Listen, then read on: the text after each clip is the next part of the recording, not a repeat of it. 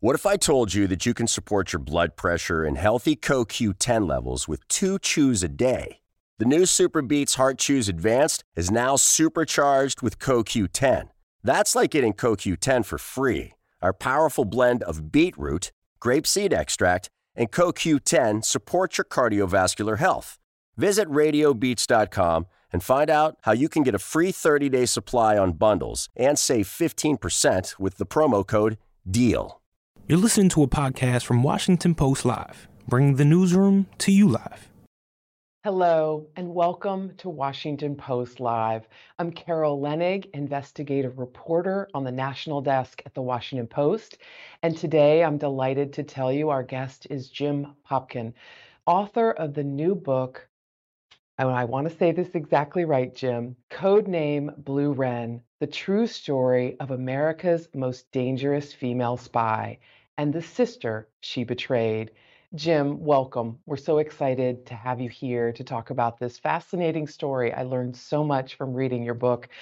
And remember, for the audience, we always want to hear from you. So please share your thoughts and your questions for guests on Washington Post Live by tweeting at Post Live. Now let's get started. Jim, your book title says a lot, but tell us, who is Ana Montes? Thanks, Carol, and thanks so much to the Washington Post for having me. Ana Montes is probably the most dangerous spy that most folks have never heard of. And that's just really a quirk of timing. Ana was arrested just after 9/11, and despite the kind of magnitude of her crimes, because of the terror attacks and the obvious attention there, her case was kind of lost in the shuffle. But she is a very, very important spy for a lot of reasons. Number one, she was really great at what she did, unfortunately. And she put her head down and spied for nearly 17 years for the Cubans. And keep in mind, she's an American and worked for the Defense Intelligence Agency, the DIA, which is the intelligence arm for our US military. And she revealed just troves of classified information in that 17-year span.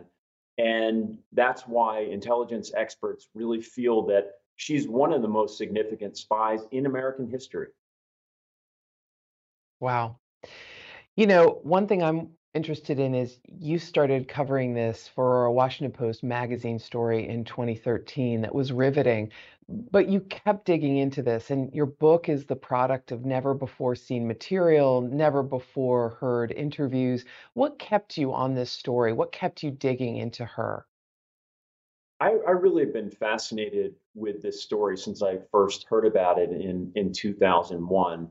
And I wanted to make sure that the book moved the ball beyond where I was with the article for the Washington Post magazine a decade ago. And so I did just keep reporting, talking to the family. Some of her family members have been incredibly generous with their time and sharing family memoirs and photos and letters, as have many of Ana's friends and colleagues. And I was amazed at some of the nuggets that I learned. I thought I knew a lot about this story, and there were some great revelations along the way as I was writing the book. You know, at the height of her double agent career, so to speak, you know, while she was rising inside the DIA, getting awards, she was rising in Cuban government circles as this Queen of Cuba kind of spy. How did she rise to this level in US intelligence and keep at this for 17 years? So just quick background on Ana for a second. First of all, she was raised in the primarily outside Baltimore in Towson, Maryland. She went to UVA, great student, always kind of a straight A student, did very well at UVA.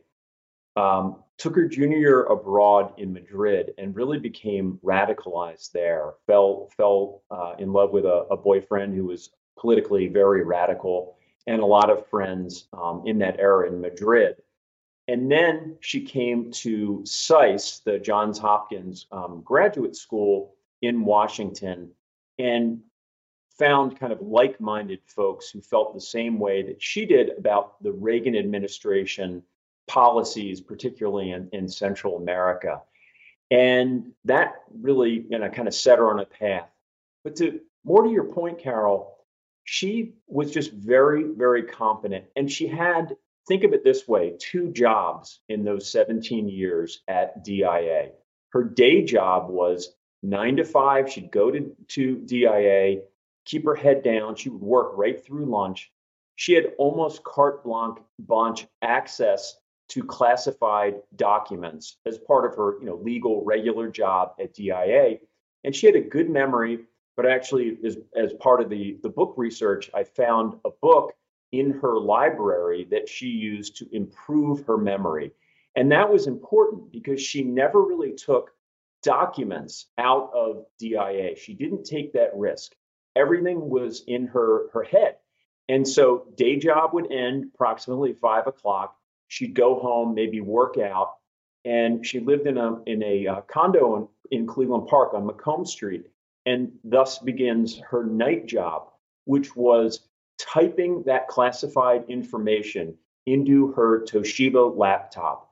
It was encrypted, and think of that, nearly 17 years of classified information she's typing in virtually every day, and then she would take that, put it on disks, and meet when convenient and when safe with her handlers in Washington, or Cuban handlers in Washington, in the Caribbean, and in Cuba as well, and would pass along the information that she had kind of hoovered up in her day job. So she was just a very efficient spy, quiet, kind of unassuming, and devastating to U.S. national security because of that. I think what's great about the book is you have to be, and you describe this about her, you have to have nerves of steel, and you also have to have incredible motivation, maybe a passion to be a spy. She is of Puerto Rican descent. What was it about the Cuban government that motivated her to kind of lay herself on the line, her career, her life, her freedom for them? Well, yeah, and bear in mind, she was an ideological spy. She took virtually no money from the Cubans, which sets her apart from other famous recent spies, including Robert Hanssen, the FBI agent who was a Russian traitor, selling our secrets to Russia, or Rick Ames, who was at CIA, also enriched himself through his spying. Anna took only a couple $1,000s, really for expenses in a way, very limited circumstances. What motivated her was politics. And as I said, she was horrified at the Reagan administration, what President Reagan was doing in Nicaragua and in El Salvador. That's how she really was introduced to the Cubans. She started working at DIA on those countries, and then kind of graduated, and she excelled at her job to then cover the Cuba desk. And so that was right on the nose for her. She was the master within the U.S. military and within really the government on Cuban affairs, and a trained Cuban spy at the same time. So she was helpful to both countries, unfortunately, because of her ideology. Jim, we have a viewer question on this topic I'd like to share. It's from Frank Brooks of Michigan, and he asks, she's not the first nor the last. Who vets these people before they are accepted into these sensitive government positions? I'm with Frank. I'd like to know the answer to this one. Good question, Frank. And at the time Anna entered into the DIA did not polygraph. So they relied primarily on the FBI and background checks. Even if she had been polygraphed, she probably would have faked her way through it, because she ended up taking and passing one polygraph at DIA while she'd already been spying for many, many years. And pardon me, she trained in Cuba how to defeat a polygraph. So that was one aspect. The other is her background check. It raised some red flags that were ignored. Now, one very important one was early point before she started at DIA, she was an employee of the Department of Justice. She worked in the Freedom of Information Act office, and she had a security clearance at that time. An employee there raised a loyalty issue about her and said that this employee did not think that Anna was loyal to the United States. The DIA was aware of that, but somewhat ignored it in allowing her both to join the agency and then to get promoted up the ranks. I want to switch these questions around for a minute and ask you this. She was found out by a DIA employee named Scott Carmichael. His story is pretty interesting because it does happen, 16, 17 years later after she's been hard at work handing over secrets. Tell me his story. How does he find out that she's this unidentified leaker that they've been looking for a while? Scott played a crucial role in this, but I want to back up just a little bit. And this is one of the things that I learned in reporting the book. There's an NSA, a National Security Agency role here. There was an analyst at NSA in the book. I refer to her as Elena Valdez. That's a pseudonym. Elena worked for NSA and was able, with her colleagues, to decrypt some messages that the Cubans had sent to essentially their handlers in the US. And they concerned an Agent S. Agent S, it turns out, was Ana Montes, but the NSA didn't know it at the time. They just knew that it appeared that a US official within the intelligence community appeared to be a Cuban agent. Elena and her colleagues passed this information to the FBI. The FBI began an investigation. The FBI somewhat spun their wheels for more than 2 years on this. And out of frustration at one point, Elena went to the DIA. She learned that they had a Cuban intelligence capability. She went to DIA behind the back of the FBI and informed them of this open investigation called an UNSUB, or unidentified subject investigation. This enraged the FBI for good reason. They were worried that the spy, whoever the spy might be, would learn about this. But what happened is Elena and the NSA passed information that found its way to Scott Carmichael. Scott Carmichael was basically a mole hunter inside DIA. He's retired now, but his job was to find people who might be spying, but were within the US military. Elena and Scott worked together quietly and, again, behind the back of the FBI, developing this. And it was Scott Carmichael who figured out, based on a lot of clues that matched up, that Ana Montes had to be Agent S. And Scott then brought that information to the FBI, faced a lot of early resistance. The Bureau didn't buy it. One reason why, that I should mention, is it's really rare that women are spies in the US still. The statistic is around 9 to 10% in recent years. And the FBI believed, for a lot of reasons, they were following the evidence, that the spy was likely a male, and they early on didn't think that the spy was with the military, certainly not at DIA. So there was early resistance. Scott kept pushing away, and ultimately he convinced the FBI to take a serious look at Ana Montes And in late 2000, the FBI opened a full field investigation of her, which ultimately led to her arrest. And, I'm curious, how exactly was she receiving her orders from Cuba and passing along the secret information? You mentioned the great Toshiba laptop, her memory, how she wrote down everything from her own head at the end of the day. But how was she communicating back and forth? This is old school tech, but it works well. Um, it was shortwave radio transmissions. So, and it's fascinating. Actually, you can find this stuff online because people record it, and it's creepy and just really interesting to listen to. But there would be typically a woman in a recording studio in Havana, and she would read a series of uh, 150 digits in little spaces of five. So in Spanish, little groups of numbers. And it would be broadcast on a shortwave radio frequency. Anna knew the frequency and she knew what time to listen.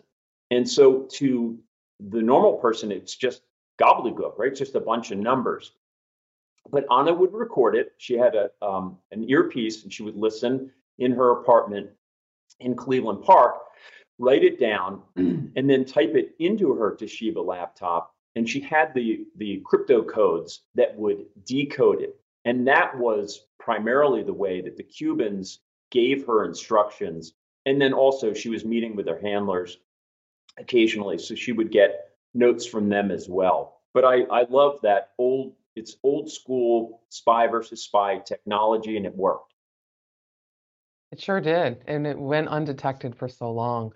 So you write, one of the risks here is our own view about Cuba for so long, such a boogeyman, especially in the 60s. You write in the epilogue, there's a temptation to discount Cuba as a besotted old tiger, eager to harm the United States, but lacking the fangs and fury to pull off the job. How much of a threat, Jim, is Cuba to America today? Well, their military is not much of a threat at all, obviously, compared to, the might of the U.S. military. But their intelligence services are really good. They were trained by the Soviets, and they're very clever and crafty without a lot of money.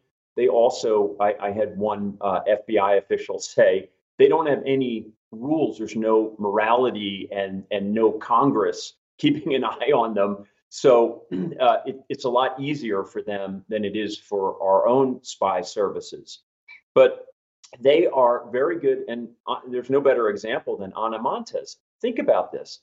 She's recruited in graduate school by another student. Her name is Marta Velazquez. And I can reveal that because the Justice Department indicted her for this case in about a decade ago.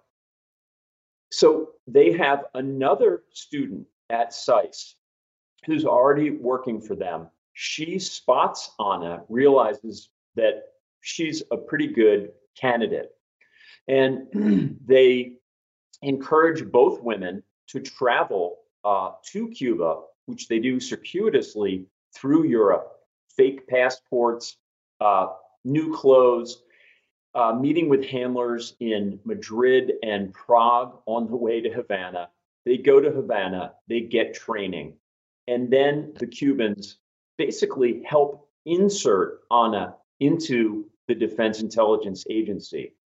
That's a lot of work, a lot of planning, and they're in it for the long game, and they wait for her to get promoted, and she just becomes more and more useful to them. And that to me is a sign that despite Cuba's, whatever you might say about them politically and in terms of their military, their intelligence services are very competent. It's true. I mean, it's not like they groomed a mid-level or a senior person. They manufactured Anna based on your great reporting. We now know that they were telling her where to get jobs, which it shows a lot about their knowledge of our operation. That leads me to the critical question everybody's going to want the answer to. What's the damage assessment here? What did she give up about our intelligence, our operations, especially our defensive operations, and what's the cost to the U.S. national security of her amazing, diligent work? Her damage assessment is still classified, but we know, we know quite a bit about what she revealed. Number one, she revealed the true identities of American operatives working at that time in Cuba. These are presumably CIA assets working on behalf of the US government in Cuba. She revealed their true names, and obviously, that's a very dangerous situation. We're not aware of anyone being executed or even imprisoned, but it clearly ruined whatever plans we had in store for Havana at that time. Secondly, just think about it, 17 years of gathering up classified documents and sharing that with Cuba. The problem there is it doesn't end in Cuba. Cuba both sells and trades information to our adversaries, to Russia and others. So that is dangerous in and of itself. And then finally, Anna revealed a super secret stealth satellite system that the US was operating, codename Misty, that she got read in on. She informed the Cubans. That satellite was going around the globe and spying successfully on China, Russia, Iran, and our other enemies, and also on Cuba. Anna reveals this to the Cubans, and it is believed that it stopped being effective. I don't know all the details, but the presumption is the Cubans shared that information with the Russians. A stealth satellite operates and is effective because it's stealthy. Once a spy working for the Cubans reveals that, it obviously becomes much less effective. So put it all together, she really created a lot of damage to U.S. national security. Jim, one of the really riveting elements of your book is the betrayal, not just of the country by Ana Montes, but the betrayal of her family. It's sort of stunning to think her sister Lucy was an FBI employee, so was Lucy's husband or partner, forgive me, and so was her brother Tito and Tito's spouse. Talk a little bit about that deception of her family and how she was able to pull that off. Yeah, this to me, at the end of the day, is really a family story, and it's a story about two sisters. And if you just bear with me 1 second here, because this to me is an incredible aspect of this. In late 1984, Anna decides to begin her spying career. She goes to New York. She meets with a Cuban intelligence officer, and she essentially signs on the dotted line. And then she's off to Cuba for her first meet and training. Within a week or two of that meeting, sister Lucy, Lucy was literally selling women's blouses in a department store in the Baltimore area at this time. She decides she's kind of bored. She gets into a fight with her father. She applies for a job as a translator with the FBI and is hired. She then has to call her sister to tell her the great news: I'm going to work for the FBI. Anna is beside herself and kind of tries to talk Lucy out of it and says, I know FBI guys, this is a big mistake. Lucy was scratching her head. It just didn't make sense. Lucy then goes to Miami. Miami, if you know about the Miami field office of the FBI, that's the main place where our government is looking for Cuban spies. So you've got Lucy there. Then Lucy met Chris. She married Chris. Chris was also with the Bureau in Miami. At one point, Lucy realized the FBI is looking for new recruits who are minorities. And so she thinks of her sister-in-law, Joan, who's Korean American. She calls Joan in Pennsylvania. Joan wasn't crazy about her job. Joan, you ever think you'd want to be an FBI agent? And Joan leaps at the opportunity, says, this sounds amazing. Joan tells her husband, Tito. Tito is Lucy and Anna's brother. Tito was studying to be a priest. Tito says, I'm really not interested in being a priest. I want to be an FBI special agent. So within just a couple of years, Ana Montes, Cuban spy, totally coincidentally, has 4 family members in the FBI. And I just love thinking of Thanksgivings and birthday parties and baptisms where she's there and, half the room has badges and guns. It must have been an absolute nightmare for Ana. Absolutely. And, one other element, Jim, is that Lucy, the sister, when she's notified in 2001 about this news, we've arrested your sister, here's what she's been doing. Lucy reacts how? Tell us about that. Yeah, and I should have mentioned all of those family members had no idea what Ana was up to. They're great, patriotic, loyal Americans. Lucy had a very complicated relationship with her sister, and I would argue still does to this day. But Ana became really withdrawn and taciturn as her spying career continued. And she and Lucy really had a rough relationship. There's one party where Ana was just sitting there like a lump, wouldn't talk to anyone, wouldn't talk to Lucy's friends or Lucy. She went through some very tough moments as a spy. The pressure was intense. Okay. Cut to September of 2001, and Lucy is informed that her sister is a spy. Her immediate sensation and emotion was relief that she understood what was happening and why her sister had been so difficult for so long.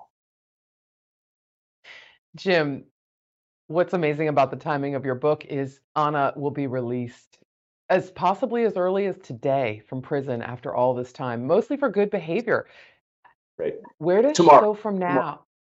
As early as tomorrow, forgive me. Where does she go from now? She said that she the U.S. and Cuba don't deserve any allegiance from her. I want to hear what you think her state of mind is and what happens with her. Look, she's been in one of the toughest prisons for women in the country. It's essentially like a supermax. It's in Texas. It's a very small prison, and she was with Squeaky Fromm from the Manson family, and obviously attempted to assassinate President Ford, an Al-Qaeda terrorist, serial murderers, some very, very rough folks, and people with a lot of psychological problems. She gets out as early as tomorrow. Her official release date is Sunday. And from what I've been told, she will probably go to Puerto Rico, where she has some very sympathetic family members. And she's going to be on probation for 5 years. She needs to keep her nose clean. I don't think she's going to do anything that would risk going back to prison, to Texas or anywhere else. I think she will be quiet for a while and get her bearings. She's been in prison for 21 years and 3 months, and she has not gotten the Martha Stewart treatment in prison. She has really done hard time, and she's going to have quite an adjustment when she gets out into the regular world. Well, we'll be watching to see what you learn about it next. And thank you so much for joining us. Unfortunately, we've run out of time and have to leave it there. Code Blue Wren, great story. Thanks again, Jim. Thank you so much. Really appreciate it, Carol. Thanks for listening. For more information on our upcoming programs, go to WashingtonPostLive.com. The new Super Beats Heart Chews Advanced is now supercharged with CoQ10. Support your healthy CoQ10 levels and blood pressure with 2 chews a day. Visit RadioBeats, BEETS.com, and save 15% with promo code DEAL.